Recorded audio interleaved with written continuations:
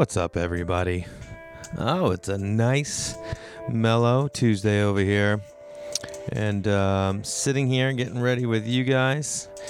Some music from an old friend of mine, Uberstein Fuzzman. You can check him on Instagram, Uberstein Fuzzman, a.k.a. the Salt Man from Cincinnati. February is almost over. But I'm excited to be here with you guys. Special, kind of weird week. I just wanted to, before I get into this, thanks everybody for listening. This is the Thruline podcast. You got us everywhere. You're getting us, iTunes, Apple Music, Stitcher. Big shout out to Laughable, making us a recommendation to listen to this week. Laughable's a great site. If you're listening to more than one podcast or one podcast, whatever you want, head over to Laughable. They're a great place to go to keep all your favorite podcasters and podcast guests in line. They can keep it in check for you. So if you have someone you love on a podcast, you can look them up on Laughable, and they'll be like, oh, you can hear them here. And they do a great job. And they recommended us this week, so we appreciate it.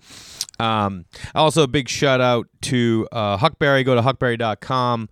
Use code Thruline to get 15% off your first purchase. Huckberry.com they curate some of the best lifestyle and clothing brands that you've never heard of, basically.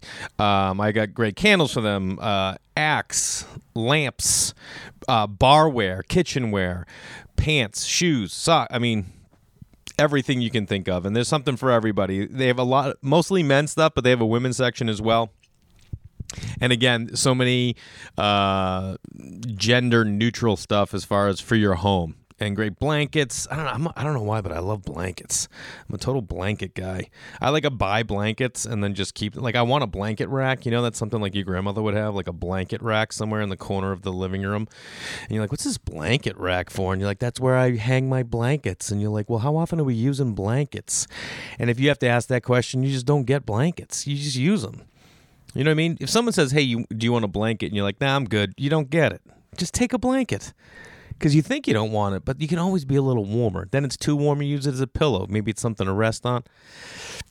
Either way, go to huckberry.com. Use code Thruline at checkout. They have great stuff. Tonight, I'm over at the Comedy Store. Jeremiah Watkins has a great show called Stand Up on the Spot, where we all just get up, audience shouts out ideas, and we make them funny. Great guests on it always. Eric Andre's always there. Rogan, Segura. There's always great guests. And Jeremiah is a super funny guy if you don't know him. So if you're in L.A., that's something to check out for sure. And any other shows, if you're in L.A., I'm usually at the Comedy Store throughout the week. So speaking of which, we lost a very, very special comedian last week in the comedy community. And it seems to be that in comedy, when we lose somebody, because it's such a weird group of people, comedians, it's like a weird club. If you go anywhere and you see a comedian and you don't even know them, you just go up to them like, hey, what's up, man? I'm a comic. I work out LA. They're like, oh, what's up, man? And then you're just like, you're there. You know, you're in, because there's no one we can really relate to. Accountants don't know other accountants. You know what I mean? You're not going to be like an Iowa. I'm like, hey, you're an accountant? I'm an accountant. Can we hang? But if you're on the road in Wichita and there's someone else on the road, you can be like, yeah, what's up? I'm like, what are you doing? Like, nothing. And it's because we just all kind of understand each other. We come from a world that most people can't relate to. And there's a very funny comedian. His name is Brody Stevens, or as he likes to be called, Stephen Brody Stevens. And he passed away last week from a suicide. He'd been dealing with mental illness for a long time. It was well documented, not only just in the comedy world or entertainment business, but a lot of fans knew about it. He would talk about it on stage, and he did an entire show over at Comedy Central where he addressed it. And he was, for a long time, you know, he and Zach Galifianakis were buddies, and Brody was in The Hangover. If you don't know Brody Stevens, Stephen Brody Stevens, go Google him right now. Just stop I'm going to talk a little more about him, and I'm going to play a clip as well. But check him out. Just go check him out, because he's an interesting dude. And try to watch stuff that's not stand-up related and him doing crowd work. And as so many of you guys know, Brody and I had a lot of things in common. We both played college baseball. And when I did the home run derby with my buddy Ryan Sickler last year, and Brody threw out the first pitch for us, and we both were crowd comics. I did a lot of crowd work. As you know, I did my crowd work tour last year. Brody almost exclusively would do crowd work. At the Comedy Store, he had the Kinnison spot in the main room almost every night, and that was the last spot of the night, and that's where you need energy, which is what Brody always brought.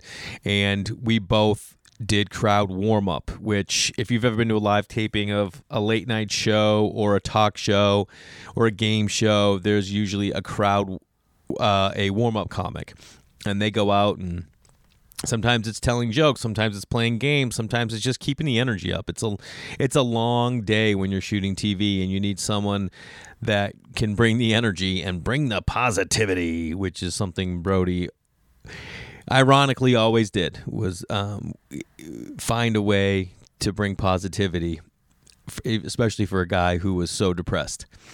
And so it was a weird and normal to find out about it. And I've seen a lot of outpourings over comics passing before, but seeing the outpouring from so many people across so many different groups. You know, about 10 years ago, alt comedy was the thing, and the clubs were suffering in LA, and all these alt shows were crushing. And Brody was on all the alt shows. I mean, all his friends were alt comics, yet he was always at the Comedy Store. He was always at the Improv, always at the Laugh Factory. Brody was everywhere because everybody loved Brody, because he was just an interesting, sweet, caring guy, and his comedy was different than anything. It was almost like art in a way, and I know comedy is art, but he would transform this idea of like having material into like, I'm the comedy. And he would find anything he wanted, whether you had your arms folded and he didn't like that, or if you did the smallest little thing, he didn't like it, he'd find a way to connect to you. And one of the greatest things, when I first started, I ran a show in Santa Monica because I needed stage time. So I started putting on a weekly show, and I would have a lot of Comedy Store guys down. And Brody was always one of the guys I would have down. And he'd walk out into the audience and talk to them. And he had this crazy memory because he did so much travel as a stand-up and through sports and baseball. He's still dialed in with a ton of sports teams in baseball, so much so that the manager of the Cubs during his press conference the other day at spring training mentioned Brody and how it was such a great loss to the team because he would always go to spring training and everybody loved him. One of my favorite clips Brody posted, he's like going through this hotel lobby in Japan, and he's like, I don't know who he's chasing after, I can't remember, but he bumps into someone, and the guy goes, excuse me, and he turns the camera, and it's Mariano Rivera, and he looks at the camera and just goes, oh, Brody, and starts laughing. And it's such a cool thing to think that this guy who was out doing stand-up every night was so dialed in with all these athletes, and they all loved him. And he would joke about it on stage. That was part of his cadence, would be bragging about, I'm from Reseda High School, 818. He would brag about the Valley.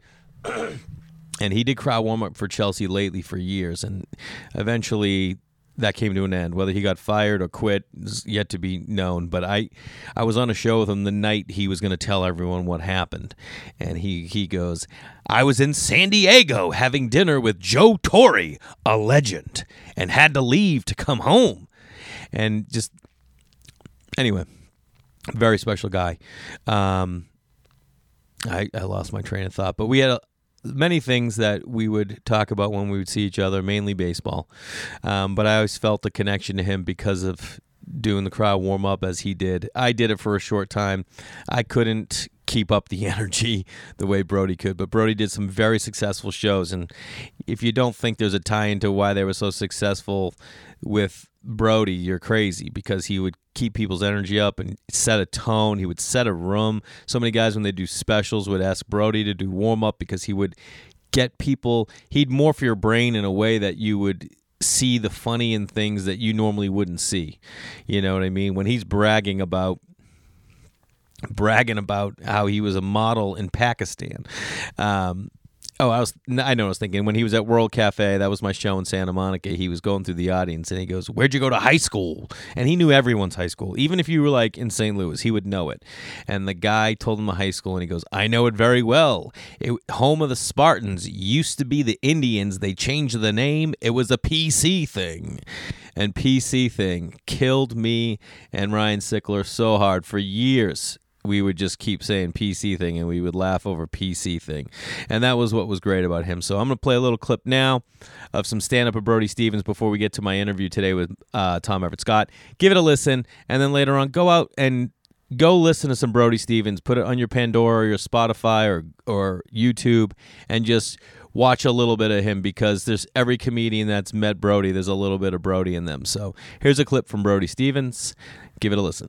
I am an athlete. I am athletic. Arizona State, Pac-10, educated, successful, double parked right now. Not worried at all about tickets. I'll just start a new credit card. I'll do a balance transfer. I'm very intense. I get BO in the shower. I shave with sweat. Against the grain, Mach 11. I'm drenched in witch hazel. Whole Foods can't contain me. Trader Joe's wants my business. I take Propecia for depression. I take 20 milligrams of Lexapro for hair growth. I'm feeling good. I'm going to go into the Hollywood Hills tonight and celebrate. I'll cross picket lines. The writers are on strike. What are they going to do? Beat me with a pen? What are you going to do? Attack me with your final draft software? I played baseball, Division I. I'm wearing a jock strap right now. Youth, XXX. It's a little snug. I purchased it at Play It Again Sports. Brody Stevens, effing funny, friends for life. What does punk rock have to do with steroid abuse? How does a soap company save a suicide? Aussie Confidential, the newest podcast from Aussie, tells all. Host Eugene S. Robinson, journalist, actor, stuntman, frontman, creator of Sex with Eugene, True Stories, and Eugenius is now all up in your ear with interviews from the underground. Ungoogleable, untold, undiscovered until now. Part ranterific crosstalk from the edge, part no holds barred, delving into the dark stuff often left unsaid, complete with a soundtrack to die for. Aussie Confidential is a podcast for people, personalities, and weirdly wild notions about what we reveal and what we most want to conceal. Episodes might be 20 minutes, they might be 2 hours. You never know. On Aussie Confidential, the form fits the function. This is the podcast your mother warned you about. Only from Aussie. Live curiously. And if you can't wait, listen a day early, only on Himalaya. R.I.P. Brody, 818 for life. What a great guy. And just an idea to all you out there, if there's someone you love, go out there and call him today and let him know you hug him, or let him know you love him and give him a hug and set some time aside to do something together, because you just never know when they're not going to be there. But I'll tell you who is here. My guest this week, who is a good friend of mine I love to death. He's been on my Crab Feast podcast in the past. You can currently see him on his hit show on TruTV, I'm Sorry, across from Andrew Savage. And you know him. If you know him from That Thing You Do, because it was such an iconic movie and he was such an iconic dude in it. And he's a great dude and I love him. So please enjoy this interview today with Mr. Tom Everett Scott. Welcome, everybody. I'm sitting here with Mr. Tom Everett Scott. What's up, buddy? How are you, buddy? We just did a mic check. You think we sound alike? I do. I think we do a little bit, too. Maybe throughout this podcast, people won't know which one of us is talking. I mean, I think you're just a much nicer and sweeter person than me, so I think they'll know. But I don't know. Maybe we'll get that dark side out of you. Yeah. I mean, maybe we should. That means, do you have a mean streak? I don't think I have a mean streak, but But if I did, I would feel really bad about it. Yeah, you would. You're definitely like a take care of people guy. Right. You do not like seeing anything. Hold on one sec. Anyone in a negative spot, or you don't. I mean, not that anyone really wishes bad things on people, but you specifically are just like uber nice. I guess I was raised by a mom who really instilled that in me. My dad was also a very nice person. Yeah. Mm-hmm. I mean, you never saw like a mean side come out of your mom? Did you ever get disciplined? Yeah, I was grounded a couple times. For anything hardcore? Just like trying to I got grounded one time for like having a party in my house that my parents found out about when there was alcohol. How old were you? High school. Dude, my mom went away once when I was in high school and my brother was still in high school, and we threw a party, and I didn't even drink. Oh no, this was college actually. And then we were doing keg stands in the kitchen, and like my brother like freaked out on me the next day. He's like, "We gotta clean this house up." I'm like, "We're gonna get it done, bro." And he goes, "Dude, there's footprints on the ceiling," and they were mine. And it was like the greatest thing. I'm like, "Oh yeah, that's right, man. That must have felt good. Those samba classics, baby." They were up there. Love those samba classics. I didn't rock those till college. We had them all the time in high school because we played soccer. Like like a lot of my friends. I had two groups of friends. I had the guys I played soccer with, the dudes I played baseball with, and then like my regular group of friends. And actually none of them really. Well, one of them played baseball with us, but most of them were like the guys on the soccer team. But we all like, I got into Gazelles, bro. Gazelles. Remember Gazelles? Like those like, I wore green Gazelles. I do remember the Gazelles. And would you wear those with khakis? I got to be straight up with you. I love khakis. Would you peg the cuffs? Yes, 100%. Okay. All right. And I was born in 70. Uh-huh. A little older than you. How old are you? I was born in 76. I'm 43. Okay. Just turned. Same as Jay's. Okay. Oh. February 3rd, right. bro. I was at your birthday party at the beach. I went back to that place for the lobster roll with Finn. Oh, really? My son. Yeah. It's not bad. I mean, it was delicious. Oh, good. You love it. You got to get back there. Yeah, I'll go back again and again. Because my go-to lobster roll in L.A. is Cousin's Maine lobster trucks. Oh, they're the best. They're the hands best. down. Yeah, and they have a brick and mortar in Hollywood, but they do. Yeah. Is it as good as the trucks? 100%. Yeah. Cousins of Maine. Yeah. All right, I'm gonna have to take Finn there because we're lobster roll guys. Yeah, well, I mean, that lobster roll's great down there, but they put the mustard seed in there, and they do little things, and I'm like, we're traditionalists, I don't like the mustard seeds, right? I do, however, like their crumbled potato chip addition to the lobster roll. Oh, is that what was in there? Yeah. I mean, put it this way. I had 3 of them that night. You know what I mean? I had 3. It's not like I'm ever going to turn down a lobster roll. And it was your birthday. Did you, wait a minute. How close was your hometown to the water?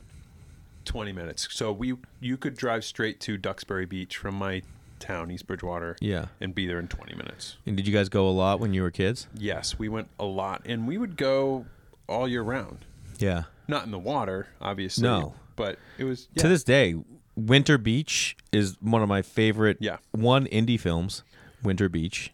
No, I just made it up. But didn't that be like, this summer, Winter Beach?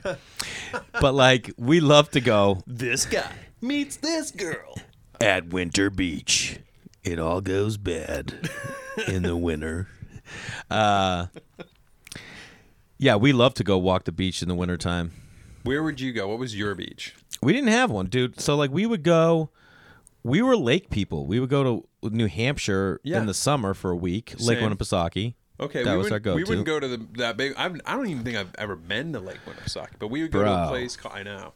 We would go to a campground called Terrace Pines, which was in Center Ossipee, New Hampshire. Yeah, I know Ossipee. It was like in the and it was great. Yeah, there was some. Lakes. Did you have a cabin? No, we would bring our tent trailer. My family had a little pop-up tent trailer, Craftsman. Yeah. Totally. That was how we vacationed. How many people were staying in there? 5 of you? Me, 6 of us. Me, my 3 sisters, my mom and dad, sometimes the dog. One time we brought the cat up to New Hampshire. Oh, my God. That was insane. The cat got loose. We didn't see him for 3 days. We thought he was dead. He came back. What was the cat's name? Happy. Happy! People are like, Happy. man, these people are out of their minds on drugs. They're just yelling happy over at that other site. My dad hated that we got to name the dog and cat Happy and Honey because he was the one who would have to call them in at night. That's unbelievable. I love that the cat was like, I'm out. That's the best thing about cats, dude. They're just like, dude, I don't give a shit about you. Yeah, they're like the cool kid. They just run away. Fuck you. Yeah, they don't care about you. Yeah. Dog's like, oh, will you love me tonight? You're like, shut up, get out of here. I want to be a rock star. And they leave. Yeah, they're done. 3 days, dude. Just on its own. Thought for sure some wild animal killed him. Probably living with another family. Smoking butts. It's just 3 sites over. That's it, dude. Looking over you guys like, yeah, maybe a couple of days I'll go over. Oh, those s'mores? I think I'm good. They're cooking on a skillet over here. How did you get 6 people in one of those little pop-ups, dude? Because this kid who grew up next to my grandmother, Craig and Eric Hansen lived next door, and their dad had a pop-up camper, and it was always in the driveway. And sometimes when they get back from trips or stuff, and I'd be at my Nana's, like we go to my Nana's, and then you could cut through the backyard into their yard. And they were way older than me. Would they pop up the trailer in the backyard and you'd do sleepovers in it? No. We would do that. They were older. They were kind of like, here come Jay and Adam again. You know what I mean? Like Craig was, we didn't really kick it with Eric, but Craig was like really cool about, when I was a freshman in high school, Craig was a senior. Okay. And I played varsity soccer like 3 games my freshman year, and one was the last game of the season against Craig, who was a senior. And they were nasty, and we got whooped like 9-0. But I got to play against them. Different schools? Yeah, my grandmother lived a town over, and our rival was Reading, Mass, baby. Reading and Stoneham. Who was your rival? East Bridgewater's rival in soccer was like Scituate or Cohasset. Really? Not West Bridgewater? No, they were in an even smaller school. They were in I thought we were the smallest town in Massachusetts. West Bridgewater was even smaller. Keep that there, yeah. West Bridgewater was even smaller. So no, we didn't play them.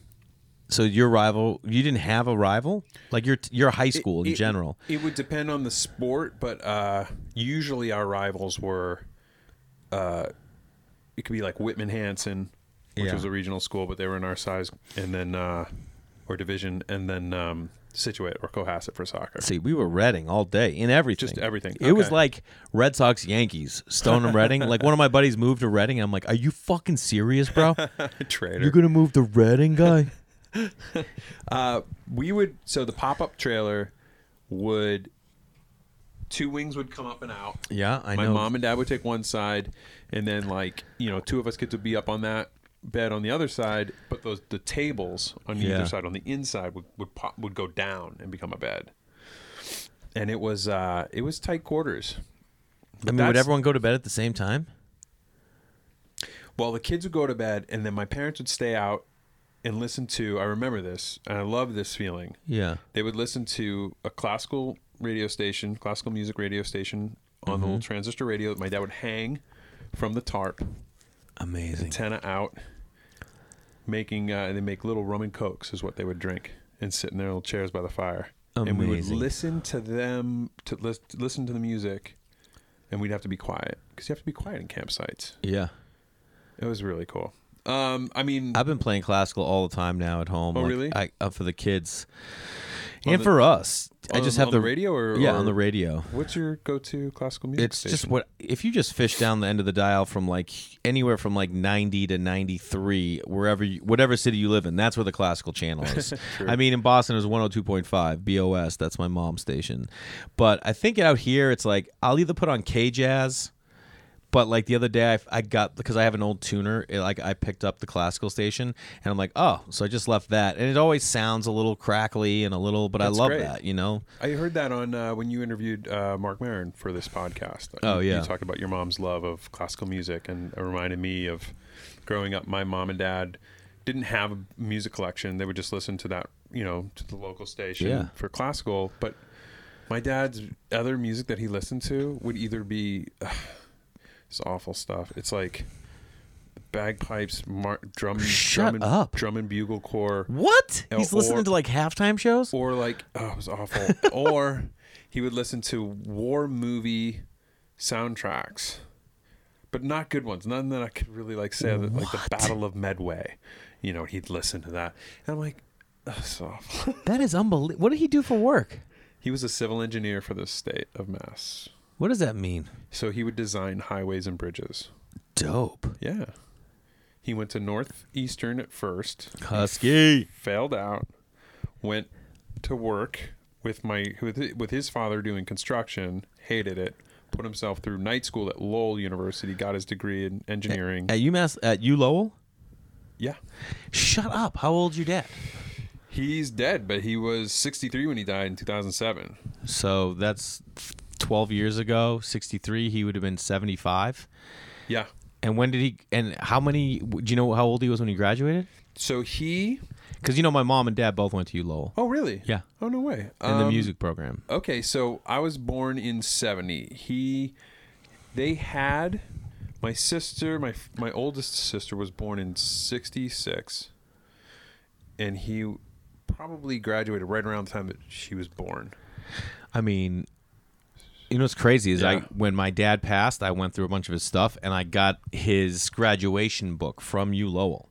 Really? And it has like all the graduating class. I should check it out and see if there's your pops is in there. 66, I think, is probably when he graduated. That's such a trip, dude. I pitched against U Lowell, but as UMass Lowell when I was in college. We played them, Wait, and you went to St. Anselm. Okay. So I wasn't like back in like my junior. I pitched a lot in my freshman year. I would start a couple games, but I would like do more like relief work, and we weren't that great. But like junior and senior year, if we were getting bombed, like and we needed arms, I would come in and pitch, and so we were getting shacked because UMass Lowell was nasty, still are, and like the Red Sox single A team has their field there, and that's where they play. Yep. So they're like, we're getting bombed, and they're like, yeah, we're going to need you to come in and pitch. I'm like, all right. And I was like excited. Nice. And I come in, and I'm like, I remember the first dude was a big righty, and I'm like, I'm pitching this dude low and away. And I put this perfect fastball low and away, and this guy just goes opposite field. Oh my and I'm God. like, Jesus Christ. Oh. Next guy gets up lefty. I'm like, low and away. Boom. He hits, not a homer, but like hits like to the gap in left. And I was like, and I got bombed. And I was Who were like, these guys?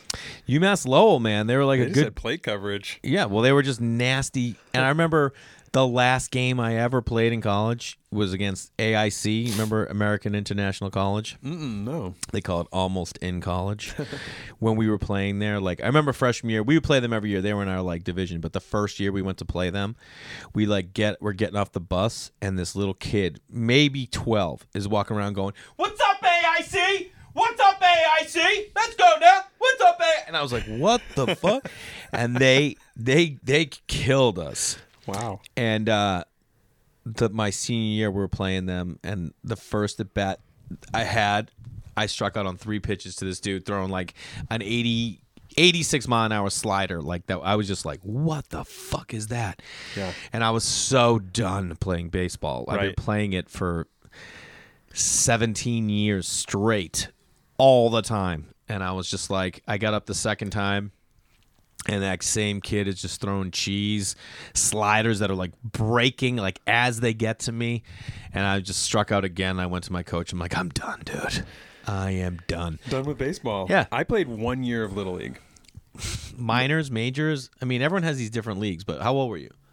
I was probably in 4th or 5th grade. Oh, man, you got in late. Yeah. Maybe younger. I Yeah. don't really remember. I mean, it doesn't matter. Like, Reed's already did T-ball last year, and he's going to be 5, and now we're starting 5 pitch where you have to, like, hit out of the air. Wow. And he's just not ready. He's not ready. And I almost want to be like, you just want to take it off, and we'll wait and, like, just play together and fucking try next. Like, Maybe. I don't know. Because this is one thing that somebody said was interesting to me. My son played 1 year of T-ball and then 1 year of Little League. Yeah. He didn't like it, and we loved it. We were having a great time. Yeah. But What do you mean? Were you, like, undefeated as a parent? Mm-hmm. You were starting chants in the stands and stuff? we were known throughout the league as being the best. No, we just like sitting in the stands, getting some food from the snack bar, and like sitting there and watching the kids play and cheering on. We just love it. It's good, clean fun.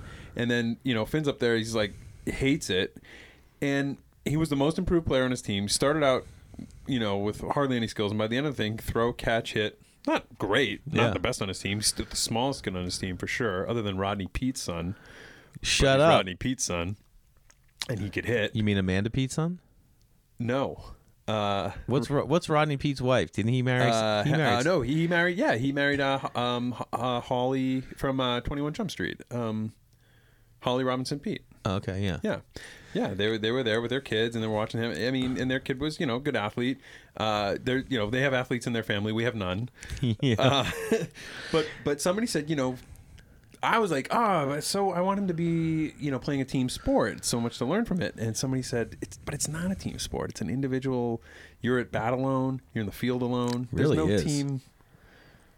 You don't learn like soccer. You have to learn the triangles, playing in a triangle, passing, that's moving. A team sport. That's a team sport. Baseball, not so much. Baseball is what? It really isn't. I never even thought of it like that. Me neither. It's a team sport in as much as you have to be unselfish and like root for your team and try and sacrifice your own at bat sometimes to move a guy over for a run. That way. No but one's doing that at that level. No, not at all. And there's not a lot of double plays happening at that level. It's like the ball comes to you and you either catch it or you don't. Yeah. Yeah. Reed's highlight from T-ball last year was he hit the ball and it went to where a pitcher would be, but not that far. And Reed ran, grabbed it, and threw it to first. Nice. And threw himself out. He was hitting. I love that you're like, great, that's awesome. No, he was hitting. I got it. Okay. And it was actually like the sweetest thing. And like this is the thing. I'm a hardcore sports fan. I know every sport in and out. And I played forever, and I don't care if he wants to play. I mean, I like going and stuff, but like in the backyard, it's like I know how much work we need to put in. Like right now, like he doesn't even want to put a glove on, and he's also like no muscles on his body. He is just like skin and bones. So I'm just kind of like, well, we'll do it, and he loves doing it anyway. Same with hockey. Like we go to ice skating, and he loves it. I heard he's playing some hockey. Yeah, that's awesome. He loves it, but I mean, he's terrible. He can't even he can't even walk. Did like he out there. learn? How did he learn how to skate? He doesn't. He's learning. That's what he's learning. Do we they call push it hockey. around the cone? Do they do that? No. They literally teach you marching and stuff like that. Oh. So like you're like he's learning marching. It's so funny because we grew up on like at the end of our street there was a pond that would freeze over and we would just put on some skates and go down. Yeah. My dad would hold a hockey stick and I'd hold the same hockey stick and he would just kind of skate backwards and I'd hold on. Yeah. That's how you learn. Well, he can skate. Like I mean, I could just go down and rent skates and go to free skate and take him out there and like, get to it, but I'm not. One thing I didn't learn is skating. You know what I mean? Like I can skate, but I could never like snow. Could you ever snow? Well, like the stop, like when you stop and go. No. I mean, I'm not very, No, there were kids who were there were kids from my high school they didn't go to my high school. Sorry, kids I grew up with, who when it came to going to high school went to other high schools that had better hockey. And we then didn't went have pro. a hockey team at all. Yeah. Really? We didn't have one. Oh wow. And we didn't have the money for it or whatever. If you were a hockey player, you would go to Cardinal Spellman or BC High or some one of those places that had a good hockey team. Yeah. And then two kids that I grew up with played like NHL. You know their names? Timmy Quill and Matt. Fucking Timmy Quill. Timmy Quill and Matt began with a G. Can't remember. Timmy Quill put me in a Getchell? good life insurance policy. But anyway, and I don't even know if that's accurate. I think they definitely went on to play at least minor league. If not, I think Timmy played NHL. I have a good buddy who played in the minors for years. And I said, I had made the mistake of saying, well, I'm like we were talking about, like, he came to a show in like a random city I was in because he was playing in a random city. And I was like, he's like, how's it going? I'm like, it's good. I'm like, it's like you're just moving up the ranks. He's like, you're trying all the time. He's like, trust me, dude, I know it. I go, yeah, I know. I'm like, you're there, you're playing semi-pro. And he goes, I'm playing pro. He goes, it's professional hockey, Jay. It's just not NHL. And I was like, yeah, you're right. It is. Sure. It really is. And to get to that level, God. Which is amazing when you think about the caliber of player at the top level. Yeah. I was playing a baseball player in a film and had to actually, have some at-bats. And this is back in 2013. So this is like only 5 years ago. What movie? It's a movie called Love Finds You in Sugar Creek. Am I saying that right? Shit. I don't remember if that's... Yeah, I think that's the title. Anyway, I like that. Yeah. It was it's this little movie that we shot in Amish country in Ohio. Mm-hmm. And long story short, so I gotta like hit a ball. I gotta hit one out. Uh-huh. I gotta catch one at the wall, and I gotta hit one out. And I'm playing against like college baseball players. Yeah. And the kid that they got to pitch to me was good. So when the camera's on me and I'm hitting it out, I've got one of the guys on the crew who was a good athlete, and he could pitch me perfect. It was like having my guy take me, taking my guy to the home run derby. Yeah, of course, yeah. So he's pitching him perfect, and I'm hitting him out, hitting him over the wall. It was great. Nice. Yeah, it was good. It was good. I felt good. And when they turn the camera around or do the wide of me in that at bat, incorporating the pitcher, this kid. Was he just throwing gas at you? So it goes. Shut up. So it's like a Casey at bat, like where it goes across the plate, and I say nope, across the plate, strike two. I'm like nope, I'm showing off. Yeah. And third that's one, in the scene. That's how they wrote in the it. scene, Yeah. and on the third one, I knock it out. So we shoot it. He sends it over the plate twice, and I'm supposed to hit the third one, and I'm ready, and I'm gearing up, and I'm thinking he's gonna groove it to me, and he just throws me the nastiest. Just slider. Shut and up. I swing and I come out of my shoes. I look like a fool. And I saw the look on his face after he blew it by me. And I was like, you wanted to make me swing. You wanted to strike me out. Yeah. Of course you did. That's unbelievable. Because who cares? Because what do you care, kid? No. You want to look good. Yeah. But did he eventually groove you one? No, they were like, that's all right. We got it in the other angle. And I was like, give me another crack at this kid. I was never going to hit it off that guy. No, man. Never. That's hilarious. But I mean that's one thing about your job is you have to constantly adapt and become different things. Have you had to? What else? What's the weirdest? That was frightening though. I was afraid that I to look like a baseball player. Tell me about it. Because there was nothing in the budget where they were like, okay, we're going to do 2 weeks of hitting. No. Yeah, it's like, which you did for that thing you do. Right. That's like 2 months of. I mean, that's probably. Well, you had to learn how to play drums. That's the most prep. Yeah. The most time that went into learning a different thing. Had you ever played drums before that? No. I mean, I grew up in East Bridgewater in band. What were you playing? Picked trumpet. Yeah. 4th grade, I picked trumpet. My brother played trumpet too, and my dad. It was a toss-up between drums and trumpet. Yeah. Trumpet's great. Yeah. When they came it's beautiful. When they came to the classrooms to show the kids like all the instruments and play them, and you can pick one and be in the band.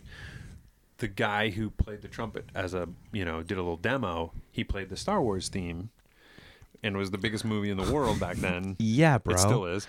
And I don't know, like maybe. And you were sold. 15 kids signed up for trumpet. I don't know. I mean, so funny. We had like the lamest band of all time. My brother played trumpet, and then he quit after freshman year. And like the claim to fame in our family for a while was that Adam hit a high C in 6th grade. Yes. In 6th grade, Adam hit a high C. And like my dad was a trumpet player, so there's probably some like I love that angst when my brother was like, I'm gonna fucking hit a high C. Who knows? Sure, a little competition. Yeah, because he wasn't around, all that. So wait, you're younger than Adam, right? Yeah. So then when it came time for you to pick an instrument... I have a horrible memory, so I don't remember why I picked drums. All I can remember right now is having a Remo pad, one of those little drum Practice pads and sticks in 5th grade. Okay. That's all I remember. And none of my friends played instruments. None of them. Now, did you stick with drums in the band all the way through? Yes, all the way through high school. Because you played bass drum. Right? Yes, because I never really had I never put any energy or effort into like getting better at drums. Like I just took it as I learned my rudiments and I learned how to play, but I never wanted to be in a band and sit in a pocket, and I never wanted to be on a kit. I just kind of was like, well, I just do band, because my mom was a musician. I didn't want to let her down. Is kind of how I looked at it. So when it came to marching band, you didn't play snare, you didn't play the toms. They were like, I played toms. Drum. Oh, you did play toms? toms? Yeah. Okay. And I loved the toms, but it got to a point where my learning was stunted at probably 8th grade. I did band in 6th, 7th, and 8th grade as well. But then when it came to high school, I just hopped on the toms, and I was like, it was only 2 people in the percussion section, me and one other dude, because we had a shitty band. If we had a legit band, I maybe would have taken it more serious. Like those guys that are in like Ohio State's marching band or Syracuse's marching band or Stanford's. Like, they're unbelievable. Sure. I loved it. My 2 older sisters did marching band. It was just where it was, headed for me. I was already like in concert band and stuff. And I did all 4 years of high school. I was in marching band. It was fun. A lot of my friends were in band, and we would travel and compete in marching band competitions around. How did you guys do? We were very good. We won probably 3 out of the 4 years that I was in high school. Damn, how many kids were in that band? Do you remember? We were a small school. There were maybe like 50 kids in the band. Yeah. I mean, no less. No, that's about right. Over 4 years, yeah. I mean, we were a small school. I mean, I don't know what's small, but we had like 800 kids or so in our school. Okay, we had less, but and our band had 21 kids. Okay, we were pathetic. Oh, okay. I would say so we would have like anywhere between like 3 or 4 snare drummers. Oh, yeah. So you guys were dialed. One guy on the toms, and then maybe like 2 or 3 bass drums. Yeah, and then like a guy playing xylophone in the pit. So you had a legit band. We had a legit band. I was around those guys. I learned our street beat on drums, so I could hold sticks. I could twirl sticks. I could play a little bit of a something, but I didn't know how to sit at a kit. I couldn't play kick drum with my foot or hi hat. So I didn't know any of that. But I liked drumming. So when it came to getting the part, I had a little bit of like, it wasn't completely foreign to me, and I could read music. And my drum teacher for the movie wrote all my parts out on sheet music. Yeah. So I could read it and practice it. Yeah. That's killer. It was killer. It was a big advantage for me. Yeah. I mean, God, that's something cool about, like, you hear about that stuff with actors getting jobs and like, oh yeah, I went and learned how to do this for 2 months, or like went to diving school. Yeah, like, you ever scuba dive? No, I don't think I would like it. I don't think so. I'd like it either. I can't go underwater without. I mean, I love swimming. Yeah, but I don't think I would want to be down there, like, where I could just. One wrong move and I'm dead. I don't think I like that. I'm all set. I'm just like, nah, I'm good. I don't need to be down there. Exactly. I'm all set. You ever fall through the pond when you were ice skating on it? No. I did. You did? Yeah. That's once. Terrifying. Yeah, it was. And I was freaking out, and like I kept pushing on the ice, but it would, it's like the edge of the ice, so it would break every time I push off. And my friends came running over and they go, dude, put your feet down. Was it shallow enough to stand? Yeah, bro. It was all weeds, and it was still like crazy. And then like they came over and like reached a stick out and they pulled me out. And now I'm just like, we were like 2 miles from home, at least 2.5 miles from my house, wet, soaked, cold. Terrible. So like I took all my clothes off except like my underwear and a t-shirt, and you're warm at that point because now like all that's off. And then we walked to like a 7-Eleven, and I had money because I had a job, and we would just like, I remember like sitting there to warm up, and we would like get like a hot dog and microwave it and then eat that and then like wait a little while and do something else. I had like $43 on me. Wow, that's a lot of money. I was loaded, dude. You were flush. I don't know where my fear of the deep ocean comes from, other than when I watch a movie in a movie theater, if there's like an underwater scene, my palms get sweaty. I don't know why. I just don't like the idea of being deep down under the ocean. Damn. And I don't even think I would enjoy being out on a boat in the ocean with just nothing but unknown beneath me. I think that kind of scares the shit out of me. Yeah. Yeah. You know what's funny is like I never thought that, but now that you just say that, like when you see movies when they're like, I've always had I always wanted to have a sailboat. Oh. You know what I mean? And like I took sailing lessons out in Marina del Rey, and then like one day we were out there and it was so choppy, and I was just like, I don't fucking like this. Yeah. What am I doing? I tried it once. My friend had a sunfish sailboat. We went out on a lake, and it was so impossible for me to figure out. I don't think I ever went back. See, that's where I got started, was the sunfish at Boy Scout camp, and I fucking loved it. You loved it. And this chick, Hester, who was Swedish, would like... Hester. And she was like our teacher. And she was like 17, and I was like 10 or 11, but she would like flirt a lot. She was like Swedish. And I remember just being like, oh my God, Hester. You wanted to take Hester out on the sunfish and have a romantic date. I mean, I want to take Hester forever. You know what I mean? Marry her and live with her forever. But, you can't always have that. You can't always get that. So we were talking a little bit before we sat down. Yes. And I said, you've pretty much, your whole professional career has been as an actor. Mm-hmm. But if you could or had to, not had to, if you could, are there any other jobs you think back and you're like, yeah, I think I could have really done a good job at that, or could have made a life doing another career? I think I'm very lucky that I can do this one thing, because I think you're very lucky too. Not very good at anything else. Yeah. I mean, I got decent grades in school. Yeah. All right. So, that's nice. I'm not dumb. You think you could have been like a CPA? That would have been horrible. No, I don't think. No, I think I would have probably just stayed at home and not gone to work. I couldn't do math. I hate math. The last math class I ever took was junior year of high school. What do you mean? You didn't take math senior? I guess you don't have to at that point. I didn't have to, so I wouldn't. I can't stand math. I'm not stupid. I can do a little bit of math, but I don't like it. Yeah. People like that with math. You either love it or you hate it. There's no in between. I can't imagine loving math. I love math.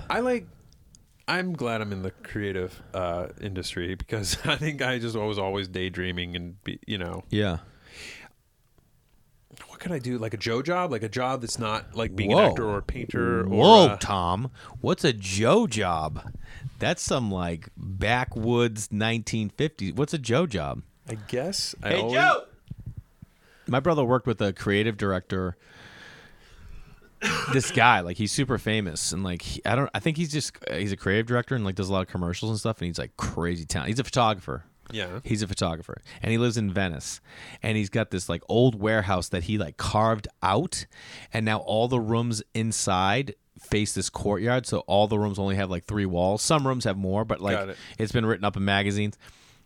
Anyway, we were like in Venice one day, and that guy was on a bike about to cross the street, and I like got up next to him, and I raced him across the street, and the guy beat me, and like he was like super sweet. And my brother, like, we get across the street, and my brother goes, "Dude, you know who that is?" And I'm like, "No." He's like, "That's," I'm like, "How the fuck, Adam? No one knows who that is. You do." And I guess like when he's on set, he just calls everyone Joe. He doesn't learn anyone's names. He just like, "You're Joe. Everyone's Joe." Okay. But what's a Joe job? Okay. Besides working with that guy, right? Is it like a blue collar? That was such a detailed little story, and it was just to give us a little taste of yelling Joe. Of where you got that from? All right. What is a Joe job? Do you have a definition for it? A job for that it? you do when you're not doing your dream job. A Joe job is. You mean like most of the world? Waiting. No, I don't. I'm not trying not to sound like an asshole. You're or not be derogatory, but like. If you want to be an actor, but you got to wait tables to make money while you're trying to be an actor, that's your Joe job. Yeah. Okay, yeah. Well, I mean, don't forget, and I think like that's why I think it's interesting. I think I appreciate that you say that you're lucky to have the job you have, because I'm sure there's a lot of people out there that have like a dream job that just either didn't have the courage inside to go for it, didn't have the opportunity, life got in the way. I mean, life gets in the way a lot. Yeah. And like we said, you and I, you were 3 years into the game and you got a huge break. Right. Whereas some people, that break doesn't come 3 years into the game, It No, but I think that like comes 20. And I grass is always greener on the other side, but I kind of sometimes wish that my break had come later when I was a little bit more mature. I feel like I got a lot of opportunity thrown at me at a very young age, and I didn't really necessarily know what to do with it. But for sure, it's all good. I mean, I'm still, just as optimistic as ever, and I love my job. Even if I don't become an Academy Award-winning actor, I'm still going to be happy doing this job. It's probably what saved me was during a time when I was like getting depressed and feeling like, the roles weren't as good as they should be, or I wasn't being as successful as I should be, and I was down on myself. I just had this moment where I was working on this audition, and I worked on it really hard, and I got it to a point just by myself in a hotel room, and I got to a point where I was like, you know what? I don't even care if I get this job. I just love what I'm doing right now. I just love this. There's not even a fucking other person in this room, and I love what I'm doing. Totally. So I'm doing the right thing. I mean, first of all, whether it's a Joe job or whether or not you're I mean, there's some people put it this way. I could make a list of other jobs I would love to have in this world. Okay. Fireman. I guarantee you if I was a fireman, I'd love the shit out of it. Okay. But like, I made a decision. I came this way. I'm not saying it's an easy job. I'm just saying like I used to love painting houses. I painted houses for so long, and I just love that like my body would have to work. I could turn my brain off. Like there's something about like as a fireman, you can turn your brain off and you're just reacting. You know what I mean? You're reacting. I mean, I think you think this guy's out there listening like he doesn't know what he's talking about. I'm just like picturing the fireman who's just like, just don't think about it. Just don't think. Larson just fucking walked in. Could you get him out of there? Where's he going? He's not thinking. He doesn't know what he's doing. He's never thinking. I think through acting, like playing people who have other jobs, like, and so getting to learn how to like be like learning about paramedics and that kind of thing, I realized that the people who actually are paramedics are the salt of the earth. They are incredible people. They have. You talking like EMTs? EMTs. Just how do they not get paid more money? I don't know, because it's the hardest job, and I'm so glad someone does it because I could never do that job. It's crazy. It's so hard, and you're saving. They're like mobile saving doctors. People's lives. Yes. Anyway, is the EMT a step job? It is, right? Like, do you start out as an EMT to become like a nurse, or that's it? That's a full time. Yeah. I mean, I know it's full time anyway, but like, there might be people who are paramedics who hope to someday be doctors, but no, I think that like I think that's a full time job. Yeah. No, I know it. Yeah. Right. That's a crazy. I feel like that should be like you should be getting getting a lot of money. Yes. Yeah.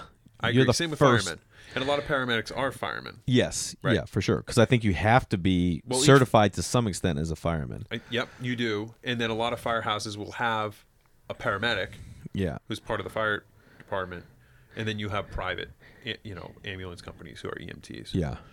But if I had to choose, I would think I would also enjoy working with my hands, painting, carpentry. You and I both have dabbled in a little bit of carpentry around the house. Yeah. You way more than I have. I love your passion for working with wood. I mean, if I could do that every day, but like, I'm just not good enough at it that I could ever make a living at it. I mean, maybe if I learned and like took some classes and stuff like that. Like, I always had this like weird idea of art that you didn't take classes to learn how to be artistic. You know what I mean? Like, oh no, you don't take guitar lessons. You're just good at the guitar. You don't take stand up class. Like, especially stand up. Like there are stand up classes. I bet stand up classes are pretty awful. Yeah, I would guess too. Yeah, but at the same time, like I've heard, I think it was Nate Bargatze said like he took a stand up class and it was like the first chance for him to like find a place where he could like try and figure it out, and gave him a place where he could do stand up. So I always looked down on it until I heard Nate talk about it. I'm like, oh yeah, that's a really good point. I don't think I would have been a successful actor if I hadn't taken acting in college, of where course. I learned. I don't use probably 80 to 90% of the stuff that they teach you, but it was something that gave me a toolbox. Yeah. Exactly. And that's such that's such a it really thing. Was. Get into your toolbox and reach into your toolbox, guys. Let's just take a moment. Let's get some equipment out. Well, how did you get into drawing? I started out just drawing as a kid all the time, and there was a Sunday morning or Saturday morning show, Drawing with Captain Bob. Yeah, I watched it every Saturday with my brother. Yeah, and he would paint with that dude. Loved it. Oh, I mean, your brother became, designer. So crazy that guy influenced so many people. Yeah, I really wanted to draw, and I got to school, and I would draw, and people would say, oh man, you're good, you can draw. You start getting it back, and you start realizing it. You know what's funny is now that I have kids, and your kids are grown up now or growing up, but there's this one girl in Reed's class, and like you see her stuff, and you're like, whoa, yeah. You're unbelievable, like compared to like my kid. I'm like, you're the best. And I asked her parents, I'm like, are you guys gonna put her somewhere? Like, this is unbelievable. You see what she's doing? Right. She made a horse. Yeah. She's 4. Yep. Yeah. So I really wanted to draw, and then I remember like as I got older, there were other kids who could also draw, who could clearly draw better than I could. Yeah. And it would hurt my confidence. And I will say, then like high school comes around and I got to choose between music class or art class. They didn't offer them both yet. They were at the same period. And I always took music class, and I never took art in high school. I wish I had, Of course, because then you may have like. I read this great article yesterday that my friend posted about this guy who's an athletic director at a high school and a football coach, and his kid is big, like tall and big, and he was always the best kid on the team, every single team, scored the most points, biggest kid. The dad would say, like, how come you didn't pass the ball more? And he's like, well, because the coach kept telling me that I should be shooting. I'm the best kid in the team. Wow. And then he got to, I think, like 8th grade, and he wasn't the best anymore. He didn't even start. He sat on the bench.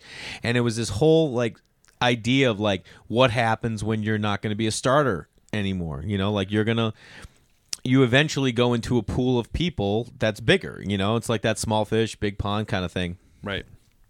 And like the whole thing was about like being a teammate, and that's okay, and how the kid after he said the best thing happened was after that game, he's like, you don't want to say to him like, are you upset that you didn't start? He's like, so I just asked him like, hey, how was today? And he's like, good. And he's like, yeah, did you feel good about it? He's like, yeah. And then he said, my son said, basically it got down like he like ducked around it without asking him directly, and the son goes, you know what, Dad, we won, and that's all that matters to me, is like that we win and we all played together, and it's like really cool. But that's hard to deal with, though. That's part of life, is it, making those adjustments, right? Yeah. And as a parent, and you see your kid go through it, you're like, oh man, how do I navigate my son through this? And you also have your own personal feelings about wanting something, wanting to be the best. Obviously, you're not. Someone was better. How do you adjust? How do you move on? And we've seen it or I'm sure you've seen it. I know I've seen it. Like when I started stand-up, there were guys that were terrible, and there were guys that were amazing. And you've seen those guys that were terrible stick to it and work and work and work and work and work, and now they're bigger, better, and more successful than the guy that was better than them. It's like there's never an end to like how much work you can put in, and there's never like a cap on hard work. There's no cap on hard work. No, and it doesn't just matter. It doesn't matter what you're trying to do. There's always room for improvement, and there's always a benefit to good work ethic. Yeah. When you're doing comedy, would you say what are some of those things that you got to do to grind to get better? I think you just need to get on stage as much as possible. Okay. And write. Like, I see guys, Gary Gulman's been doing this really cool thing where he keeps putting up writing tips for stand-ups like every day on Instagram. Really? And it's like really insightful. And I'm like, wow, that's really cool. One, it's cool that he's doing it. And two, it's he's got a smart take, and, Gary's a really smart guy. Cool. And you're like, yeah, you have got to put a lot of work in to get to be as good as you can be at stand-up. It's like you got to keep going. Yeah, you got to just keep going and going. For me, I keep looking at stand-up, and I'm like, I don't know if I know how to get better than what I can do now, or I don't know if I am like what it takes to get better if I have that in me. You know what I mean?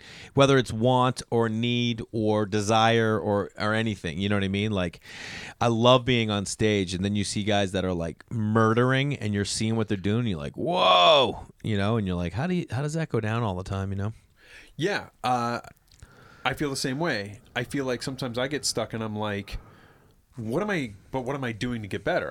I don't take acting classes. I'm not working right now. When am I acting outside of doing, the professional getting paid for it acting? I'm not. And I read Jeff Tweedy from Wilco has a memoir that came out. Yeah, he's been all over the place lately. Yeah. And his book, in one of the inspiring parts of his book to me was when he wrote about being inspired, which was, he's like, I try to write music every day. But every once in a while, I'll get in a rut, or I'll just be like, ugh, like there's nothing in me today to write. Still try to write is the key. Yeah. Or he says he's always going and seeing other bands and seeing other stuff. and he likes to be inspired. You know, he'll go, and it only takes. He's like, and every time I do that, it only takes a little while before I'm like, all right, I gotta get, that guy's great and that guy's great. I'm gonna go in the studio. And I feel like I'm doing that right now. Like, I'm not working right now. I'm getting antsy. So what am I doing? I'm like watching a lot of movies. I'm like watching stuff that just like I'm trying to like spark some inspiration. And it'll only be a matter of time before I get right back into something. Yeah, of course. I feel like all this. Anytime I'm watching something with Kate, I'll just like, we'll be watching it, and I'll pause. I'm like, you see that line? You hear what he just said? Think about that. I love like dissecting and is because for me, writing is like it's good for your brain. Yeah, I love seeing that stuff. I think that's the best. So I guess you don't even have a chance to. You're gonna just have to keep being an actor because there's nothing else you could do. So you don't think you could run like a B&B or something like that? So let's say that we had to. Just they were like, okay, there's no more acting anymore. Yeah. We're done. And Tom, you can't do this anymore. And where would I go and what would I do? And I think, I would do something like that. I could run an Airbnb. I don't want to do that. No, Tom. Why are you crying? I mean, look at that, how you just turn it on like that. First of all, you're running. I put you in a B&B, and now you're running an Airbnb. I'm talking about a bed and breakfast. I'm talking about like all called Airbnbs. No, Airbnb is a website where you're renting out your house. Sorry, you know what just happened? I forgot that the original is a B&B. Yeah, the world existed before the internet is what you forgot. Shit.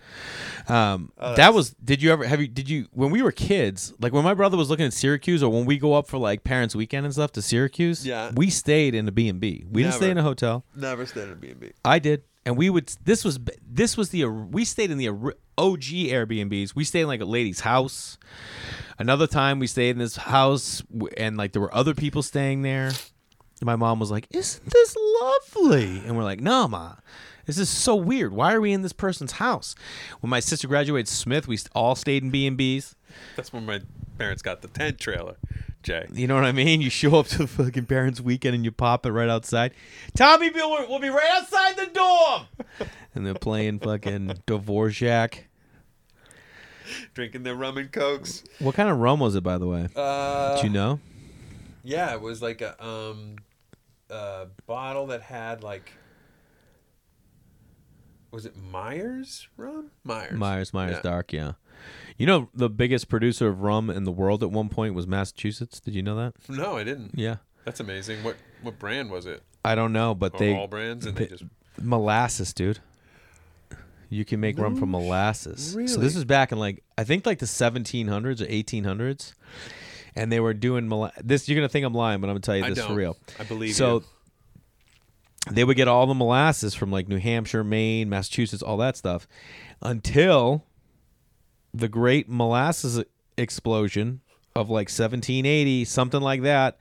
And they in the North End, that's where like this like rum distillery was, and they had like giant vats of rum, and one exploded. And like 11 people died. Like it went down the streets like a tidal wave, like 14 feet high. People drowned. Or awful. When you said the molasses explosion, I thought you meant like it became a big thing and they started producing it everywhere. No, you meant an actual explosion, and people died. And then it kind of like I don't know, something happened after that. But like there was like they say that for like I think to this day. On hot days, people say like in the North End, you can still smell molasses. Okay. I mean, Jesus Christ. I think I could do tour bus tours. You know what I mean? You should. You know, that wouldn't be a bad job. I could do that. I could be a tour bus guy. I was a tour guide in New York. No. That was one of my first jobs when I moved to New York City. My friend Jay Sirocco from Syracuse University. Jay Sirocco, also from Massachusetts. He said, I got this gig. We can all do it. It was like me and my other friends from school. And we were tour guides for high school groups who were coming to the city to compete in it was high school music competition. Mm-hmm. Like band, chorus, that kind of thing. I know the deal. We would grab those groups from wherever, the Midwest or wherever, and show them the Statue of Liberty, Empire State Building, whatever. Like on a bus and stuff? No buses. I had to take them around town, walking or subway. Wow. I had to make sure that like 100 kids and their chaperones all got onto a subway train together without losing anybody. It was That's a lot. Yeah, and I met Judy Greer, the actress, Judy Greer, when she was in high school, way back then. How did you remember her? I didn't. It was later at an audition, and she and I were sitting in the waiting room, and she said, "We've met before." And I'm like, "We have?" And she's like, "I was in a high school group, and you were my tour guide in New York City." I was like, "Oh my God." God, that's so random. No, and you know what? We hung out with you, and I'm like, "Were you part of that group that wanted to go to lunch with me because you guys didn't want to hang with you didn't want to do the touristy thing, you want to know what I was doing on my lunch break?" And it was like her and her friends, and I took them to Sheep's Meadow. We all got sandwiches from a deli, hung out. Where's Sheep's Meadow? In Central Park. Okay. And then after that, the school wanted my address so they could send me like a little like thank you thing. And then she got my address and sent me a letter. Why am I telling the world this? This is such a private little thing that I should not be like spreading. Should we stop? Should cut that out? It's at the 51st minute. She invited me. She asked me to go to her prom with her, and I was like, I can't. I'm gonna be busy that weekend. I didn't go. So when we were at this audition, she's like, "You were very sweet." I was like, "Oh my God, how do I not remember this? I'm such an asshole. How am I like?" Why would you be an asshole? I mean, I guess that's I've never been like asked to a prom like that. It's pretty amazing, but you're not an asshole for not remembering. I'm like, now it's all coming back to me, right? Yeah. As she's saying it, I'm like, oh my God. So wait, now what I'm did she say to you at the audition? And I'm like, wait, you asked me to your prom? Oh my God, please tell me I like at least responded. And she was like, you did, and you were very sweet. It was very cool, and whatever. And I was like, okay, thank God. I'm so glad you don't like hate me. I can't I feel horrible that I didn't remember any of this. Yeah. Judy Greer. It's amazing. You guys should work together. We have. Then we worked on I'm Sorry together. She's in the first season of Did I'm you guys Sorry. talk about it again? Oh yeah. Then it was like, yeah. Like, amazing. This is the guy who turned me down. I just think there's a movie here. It's called Prom Date. And this is what it is. I'm seeing it. I'm going to work on it. Well, Tom Everett Scott, buddy, thanks for coming in. We don't have to just do this for your podcast. We can always get together and chat, Yeah, I know. We should do it more often. We do all the time. All right, buddy. Good to see you. All right. That was Tom Everett Scott, you guys. Thank you so much for listening. Had a blast with him, and excited to get some new guests that I have coming up on the podcast. So please keep listening. Share with your friends. Share it on social media. Let people know about the Thruline, and I'll talk to you guys next week.